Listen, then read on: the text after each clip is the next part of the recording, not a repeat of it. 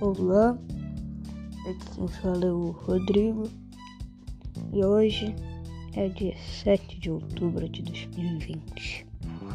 Hoje irei falar sobre o caso que aconteceu no Rio de Janeiro. Então vamos para as notícias. Hoje, no dia 7 de outubro de 2020, uma invasão zumbi no Rio de Janeiro, exatamente na Cidade de Deus, teve 50 pessoas que foram infectadas e 160 mortos.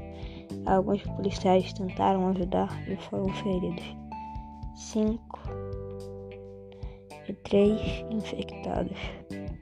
Por hoje é só. Até a próxima e tchau!